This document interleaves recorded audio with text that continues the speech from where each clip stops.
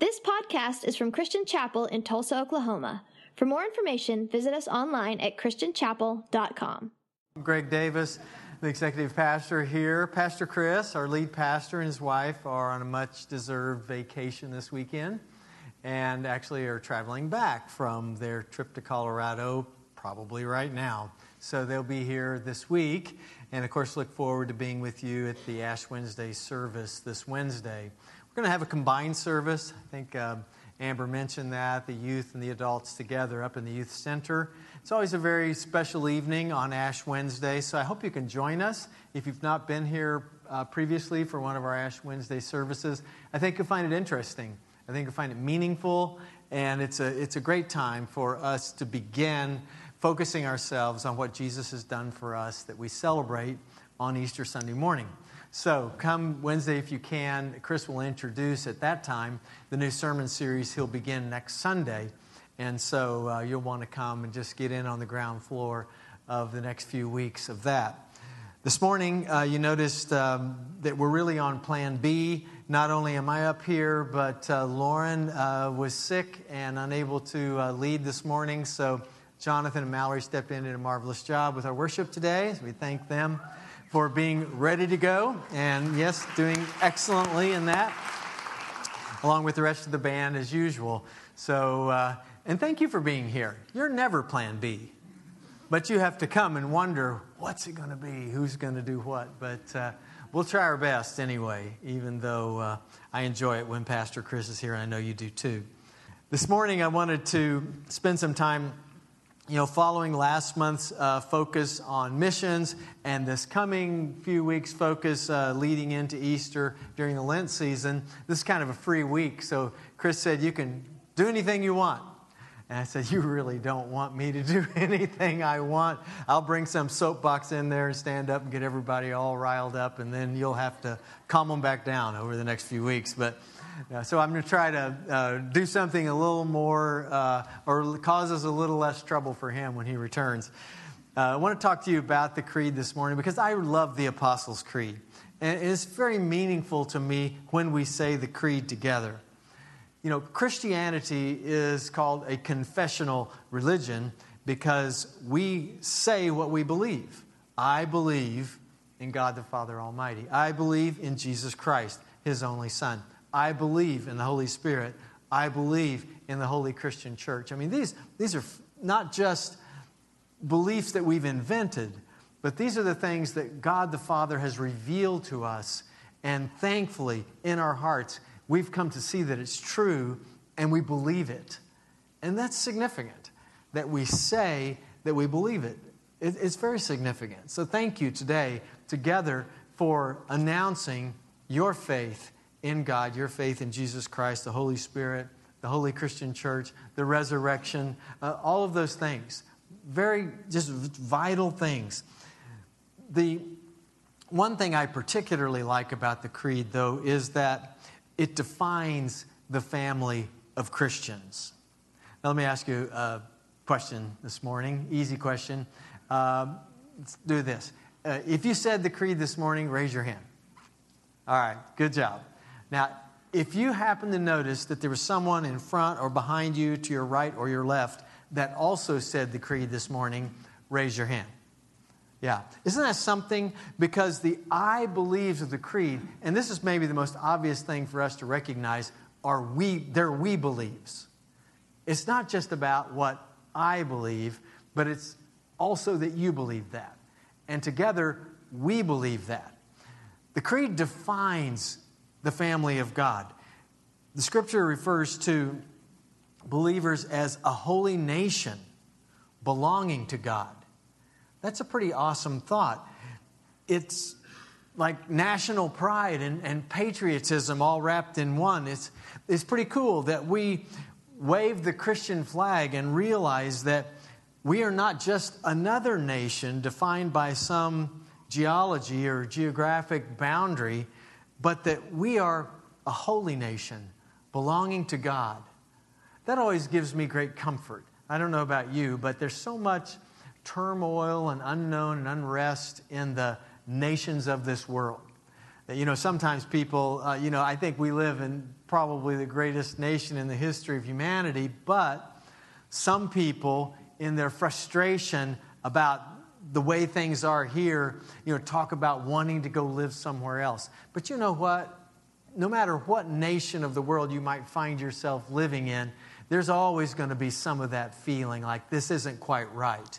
And until you find your place in the holy nation belonging to God, you'll always feel that unrest. We can't look to the politics of man to solve the problems of our heart. It just never will. But our gracious God, in His tremendous love for us, has revealed to us an identity in unity, where all of us together are part of that holy nation belonging to Him. And it's a pretty cool thing. I love saying the creed because it just brings all these thoughts to my mind. Identity and unity. Isn't that a nice thought? Although we tend to find many ways to distinguish ourselves as Christians and as groups of Christians. And by certain distinctives in our doctrines, sometimes we like to be known. But we need to remember that at the end of the day, no matter which track you may take, no matter which path you may follow. This semester I'm teaching a class at ORU Seminary called Spiritual Formation and Discipleship. And one of the things we recognize in that class, that historically in the church, there have been numerous streams, different streams, that Christians have followed to seek spiritual formation and growth in their lives. Very different streams. A contemplative way, a holiness way, a charismatic way, which we're pretty familiar with. I mean, all these different ways that Christians through history have followed these different tracks to be conformed to the image of Jesus Christ. But at the end of the day, all those tracks lead back to Him. Because we have unity no matter what our preferences are, no matter what our preferred practices are. We have unity in our creed. I believe in God the Father. I believe in Jesus Christ, His only Son, our Lord. I believe in the Holy Spirit. Denominations are famous for pointing out their differences. I guess that's their identity. We as the Assemblies of God, we say that we have a distinctive doctrine, which is baptism in the Holy Spirit with the initial evidence of speaking in tongues. Most of you are familiar with that doctrine. There are other churches that distinctively organize and recognize themselves by a doctrine of how they baptize people in water. We baptize by immersion. We baptize by sprinkling. We baptize infants. We baptize by pouring water. Different ways that we do that. And distinctively, we set ourselves apart and separate from other Christians by these doctrines. There are Christians that make a real case out of the end-time beliefs that they have. I believe in the rapture. I believe in a literal 1,000-year millennial reign of Jesus Christ on the earth. I believe, fill in the blank. And we're famous for making up these doctrines that separate us from other Christians. Probably the most ironic of all of those is how our doctrine of Holy Communion is actually something that separates us quite greatly sometimes from other Christians. How can it be that something we call Holy Communion actually divides and distinguishes us where we don't have communion with some other Christians? You know that in many churches, if you're not a member of that church, you cannot receive Holy Communion. I'm not being critical of them. I'm not pointing a finger. I'm merely saying this is human nature, that we want to distinguish ourselves. We want to identify ourselves in unique ways. Yet when we say the creed, we find that our identity as Christians is in unity with all other Christians. And it just blows all of that stuff away. There's nothing in the creed about how we baptize in water, is there? There's nothing in the creed about how we go about the celebration of Holy Communion. There's nothing in the creed about how the end time scenarios will play out and what that'll look like or what order those events might occur in or how we might anticipate them. Why? Well, because that's not what our identity is based on. Our identity is I believe in God the Father Almighty. I believe in Jesus Christ, His only Son, our Lord. And those are the foundations. Those are the fundamentals. And I guess that's what just makes my spirit leap within me whenever we say the Apostles' Creed. So, I've gotten that down. I've told you how I feel about it. But I want to share with you that I think there's something really valuable about that. In 1 Corinthians chapter 1, Paul's writing a letter to the believers in the town of Corinth, which is a town in Greece. And at the beginning of that letter, he starts, as he usually does, with a greeting and a salutation and, just nice to talk with you again and write this letter. And he says that he's thankful for them and their faith in Jesus Christ and, goes through kind of a usual pleasant greeting to them. But by verse 10, he begins his appeals to them. And the first appeal he makes to them, he says, I appeal to you, brothers and sisters, in the name of the Lord Jesus Christ, that all of you agree with one another in what you say, and that there be no divisions among you, but that you be perfectly united in mind and thought. Now, he's not saying here that you can't follow different streams to be conformed to the image of Jesus Christ. You might most natural and comfortable for you. You might find the charismatic tradition most comfortable for you. You might find the evangelical tradition most comfortable for you. There are many ways that we can be conformed to the image of Christ, but he says here, regardless of which way that you may find comfort and fulfillment and meaning in, remember that you need to still be perfectly united in mind and thought. He said, my brothers and sisters, some from Chloe's household have informed me that there are quarrels among you. What I mean to say, one of you says, I follow Paul, another, I follow Apollos, another, I follow Cephas, and still another, I follow Christ. Is Christ divided? Of course, that's the question he asked that has the obvious answer. Well, of course not. Of course not. Is Christ divided? Of course not. I don't know exactly what cultural expression of Christianity you may have grown up with, but in my family and in my tradition, we were kind of led to believe that on Sunday morning, when we got in our car and went down to the Assembly of God church, and our neighbor got in their car and went down to the Baptist church or to the Methodist church or to the Church of Christ or to the Roman Catholic Church or wherever they went, that, we didn't really practice the same religion. We liked them, we respected them, we thought they were good people, but we didn't really practice the same religion. We noticed that these differences were significant. That's why I love the Creed. The Creed shows me that when Methodists, Presbyterians, Church of Christ, Church of God, all of these different groups all say this same creed, that we're not different religions, but that we have great unity with Christians everywhere.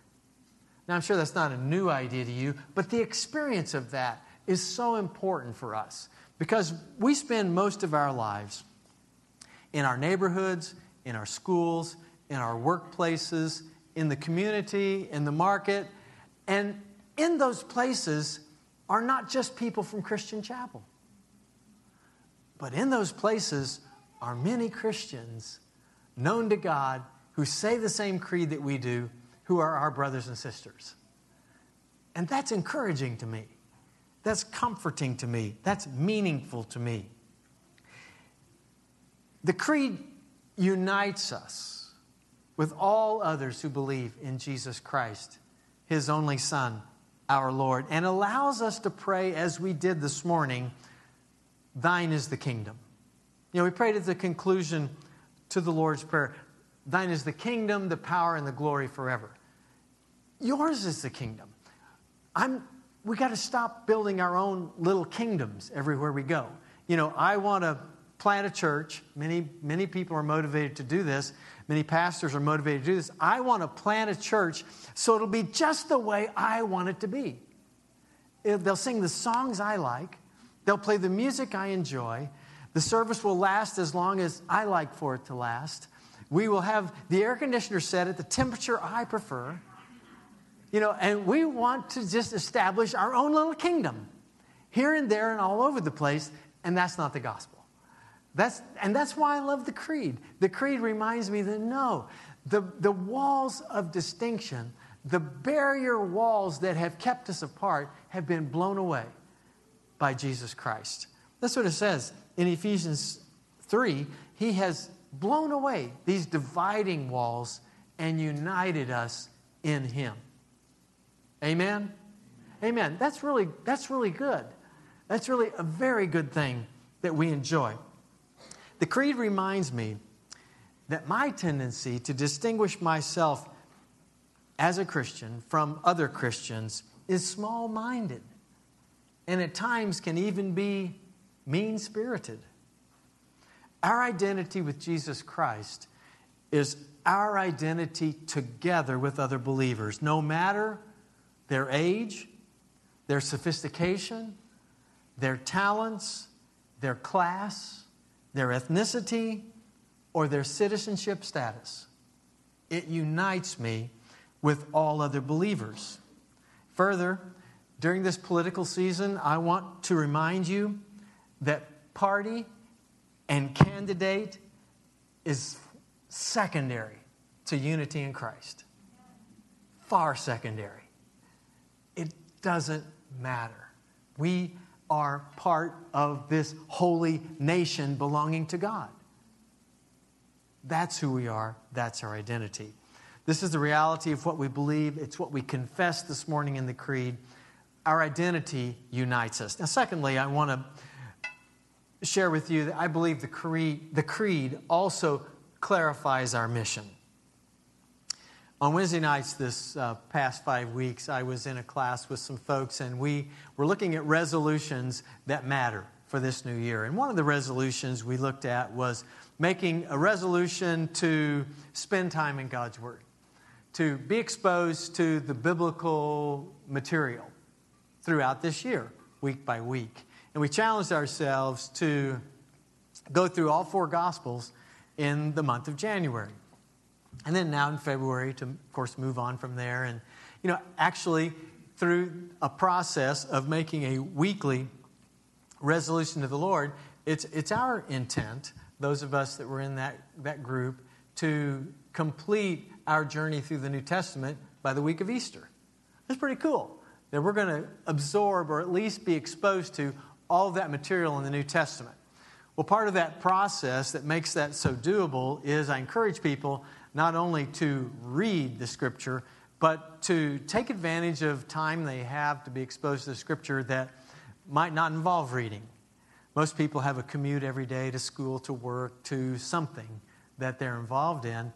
And I encourage us to listen to the Scripture as we're driving to and from work. And it's really remarkable that I discovered with this group that just in a very short commute, that like I have here to church, I live a couple of miles from here and back home, and then I make a trip or two a week to Oral Roberts University to teach that class.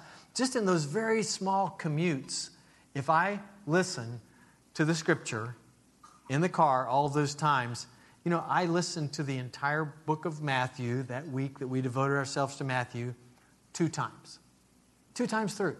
In 1 week, with a relatively short commute, plus a few other errands around town. I mean, it's very doable that we commit ourselves to absorbing the Word. And I want to recommend that as a way you might want to do that, to put on the YouVersion of the Bible in the version that you like to listen to. One that's easy for you to listen to and understand. Someone whose voice is pleasing to you or acceptable to your ear. And just listen as you're in your car. And it's amazing how we can be exposed to large portions of the Scripture. And the value of that is that when we don't chop the books of the Bible into little pieces and read them kind of in artificially small pieces, but listen in larger sections, we catch more of the gist of the whole story. And there are elements in that story that kind of stand out to us that we might not have noticed before. For example, in Mark chapter 9, we were listening to the book of Mark, came across this verse, and I've heard it before, of course, and I was familiar a little bit with this passage, but there was something new I kind of noticed in it. And this fits with what I'm trying to say about the creed and how it clarifies our mission. There was a time when Apostle John came to Jesus and reported something that he had seen. And he comes to Jesus and says, "Teacher, we saw someone driving out demons in your name, and we told him to stop because he was not one of us." "Do not stop him," Jesus said. It's such a great little part because we don't know who that was. There's no name given, no credentials given. We don't know the age of the person or the gender. It says he, but we assume it was a man. But, we know nothing about this person, and they're never again mentioned in the Scripture. But somehow, this person had heard Jesus say, "In my coming, the kingdom of God is here." And had seen Jesus cast demons from people and set the captive free, and had thought, "Praise God, the kingdom is here. The kingdom of God has arrived. The captives are now free." Did Jesus not say at the beginning of his ministry that he was the fulfillment of the prophecy in Isaiah? "The Spirit of the Lord is upon me because he has anointed me to preach good news to the poor," and the various things, and to set the captive free. Did he not say that? Of course he did. And this person evidently had not only heard him say this, but believed that the kingdom of God had really come in power, and said, "This is fantastic. Now in the name of Jesus, I can set the captive free by telling them about Jesus. There's power in the name of Jesus. You're free in Jesus' name." And tremendous things evidently were happening, though this person was not one of the 12, evidently not one of the close followers of Jesus. He wasn't known by them. And it was a complete surprise. But this is a beautiful thing that was happening. Yet, in their small thinking, the disciples thought, "He shouldn't be doing that because he's not one of us. He's not part of our group. He's not a member of our church. He's not credentialed by the Assemblies of God. He's not one of us. He has no reason to be casting out demons in Jesus' name." So we stopped him. Jesus said, don't stop him. If he's not against us, he's for us. This is how we are. And I was listening to Mark chapter 9. What I recognized in listening to the larger passage was that just a few verses prior to this, which was probably, chronologically we can assume was within a few days of when this instance has happened, was the time when the man brought his son, who was possessed of a demon, to the disciples and asked them to set him free from this affliction. And they were unable to do so. And so the dad brought his son to Jesus and said, "I brought him to your disciples, but they couldn't help him. So I'm bringing him to you. Can you cast this demon from him that's causing him to throw himself down, throw himself in the fire, do all these horrible things?" And Jesus looked at his disciples and said, "You don't have much faith, do you?" And now here, just a few verses later, John's reporting this to Jesus. "We saw some other guy casting out demons in your name, so we stopped him." Well, of course they stopped him. They felt like, man, if we can't do this guy shouldn't be able to. But that's how we are sometimes. And, that's why I believe the creed helps us to see that the brotherhood we experience with everybody who says the creed is also a partnership that we experience with everybody who says the creed in this mission that we have from the Lord Jesus. It's partnership with everyone who says the creed. This In Mission Together is a logo that the United Methodist Church is using to encourage missions from the people in their churches. What I found interesting was this, in the opposite corner down here, Together in Mission, almost the same statement, is a logo used by the Roman Catholic Church to encourage their people to be concerned about the mission of the church. And I thought, as similar as these slogans are and these logos are, I wonder if anyone in either of these groups is even aware of what the other group is doing. Or even aware that they have logos that are almost identical in wording. And sadly, probably not. Probably not. But that's why I love the Creed, because it forces us to join our hearts with all who believe in identity and unity, but also in partnership in ministry. We are together in mission with every other Christian that's taking the Word of God, the gospel. We prayed this morning in our prayer, thine is the kingdom, thine is the power also. The power of the gospel is not ours to control. It's not the 12 disciples to keep within their group and say no one else can have it. But the power of the gospel is Jesus. Thine is the power, and it's His power which makes the difference in the world. Sometimes we've had missionaries that have come through here, and they're going to a country where we do not have other missionaries serving, and they'll make a statement like, well, we'll be the first missionaries in this area, or in this region, or in this country, this part of the world. And that's exciting. It's exciting to see us go to the fringe and to the new territories of missions where no one else is working. Yet, sometimes, I've questioned them after that because I've wondered, are they really the first ones there? And I asked them, are there no other evangelical missionaries in that country? Are there no Baptists there? Are there no Youth with a Mission people there? Are there no missionaries from any other sending agency at all in that country? And usually they don't know the answer to that question. Because in our thinking, all we see is the people in our little group. And they knew they were the only Assembly of God missionary in that country.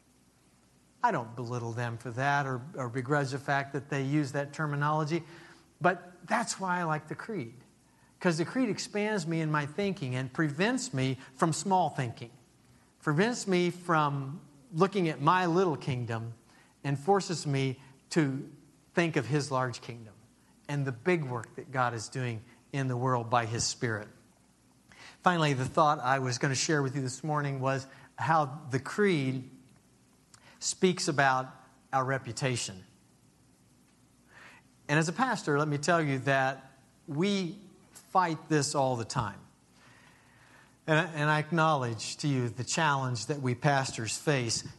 You see, we are called to, and we want, and are serious about having excellence and effectiveness in every area of ministry and outreach that comes from our church, or that is going on in our church.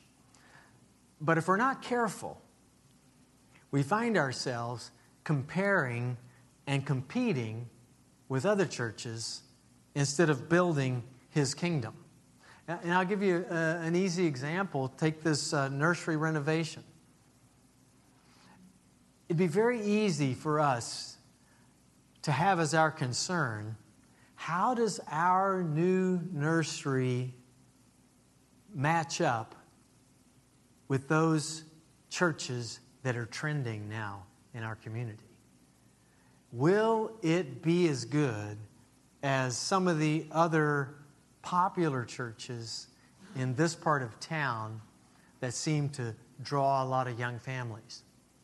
Now, that's not an altogether wrong thought, but if we gauge all of our decisions based on how we compare or how we compete with somebody else, then what is our concern? Is it the glory of God or our own reputation? You see, we prayed, thine is the kingdom, thine is the power, thine is the glory forever. And the creed reminds me of that, because as it joins my heart with all other Christians, it helps me see that my job is not one of comparing or competing. Our job as pastor, our job as Christians, our job as Christian Chapel is not one to see if we can do something better than someone else does it.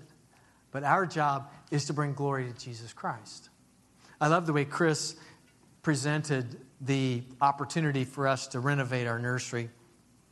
And I think Pastor Chris has done a remarkable job in his challenge and in clarifying for us why that's an important concern for us. When he talked about aligning our facility with our vision, now that makes sense. That's what we should be concerned about. We have a vision, we have a purpose, we have a job we believe the Lord has given us to do, and we need to make sure our facility and all of our other activities align with that. And this is part of that, aligning our facility with our vision. But a pastor is constantly challenged by this. You know, when I was lead pastor here, and even now, you know, a pastor is constantly asked by their neighbors, by their relatives, by their friends, how's the church doing? And what people mean by that is, how are the numbers? And when people start talking about numbers, then this whole reputation thing comes into play. You know, are there more people than last year? Was there more money given than last year? Did you give more than the church down the street? Are you bigger than fill in the blank? And this pressure, it just builds. That's why I love the creed. The creed frees us from the need to compare or compete with any other person, because we're on the same team. Because we're all in His kingdom. We're all going for His reputation, because thine is the glory. It's not about me. It's not about you. It's not about us, Christian Chapel. It's about Jesus Christ, the Savior of the world, and us making His name famous. We're going to conclude this morning with Holy Communion, which I think is very fitting for what I've talked to you about and our unity with other believers. Ours is a communion with God through Jesus Christ, and also a communion with each other. If you've not yet joined with others here in the confession of Jesus Christ as your Savior and Lord, I want to give you an opportunity to settle that in your heart this morning before the ushers come and pass the elements of communion, because this is an open communion. We want you to share this together with us as we together come in thanksgiving for what Jesus Christ has done for our lives. So I want you to bow your heads and pray with me. And I want to invite you to look into your own heart for a moment. You know, you may have stood with all of us and repeated the words of the creed this morning, because everyone did, and because you were asked to do so.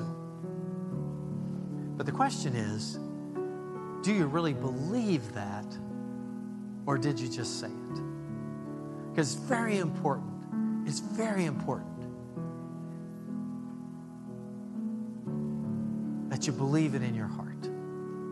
That down deep inside you say, I believe in God, the Father Almighty, creator of heaven and earth. I believe in Jesus Christ, His only Son, my Lord. This is so very important. So I'm going to encourage you now to make that statement again with all your heart to the Lord in prayer. I believe in you, Lord Jesus Christ. I need you. as my Savior, Lord. Coming to faith in Him is the most wonderful thing in the world, because immediately we sense that we've been brought into relationship with God. That those things that have separated us from Him, the wrongs that we've done, the attitudes that we've had, the way we've treated other people, we come to Him in faith and we accept forgiveness from Him for all those things. And He cleanses us from all sin. And He makes things right between us. And not just right between us and God, but right between us and our neighbor.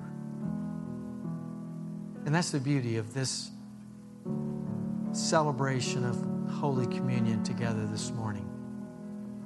So, Lord, we thank You for calling us together, for bringing us together, and for ministering to us together through a communion of Your Son, His broken body and His spilled blood. We thank You. We receive it gratefully from You. So the ushers are going to come and serve us now. And if you would take the elements and hold them, in just a minute, I'll explain to you how we'll take them together. I want you to do something very carefully. If you can take the bread and the cup and stand, just take your time. Good job. Want anybody's clothes to be spoiled? All right, good.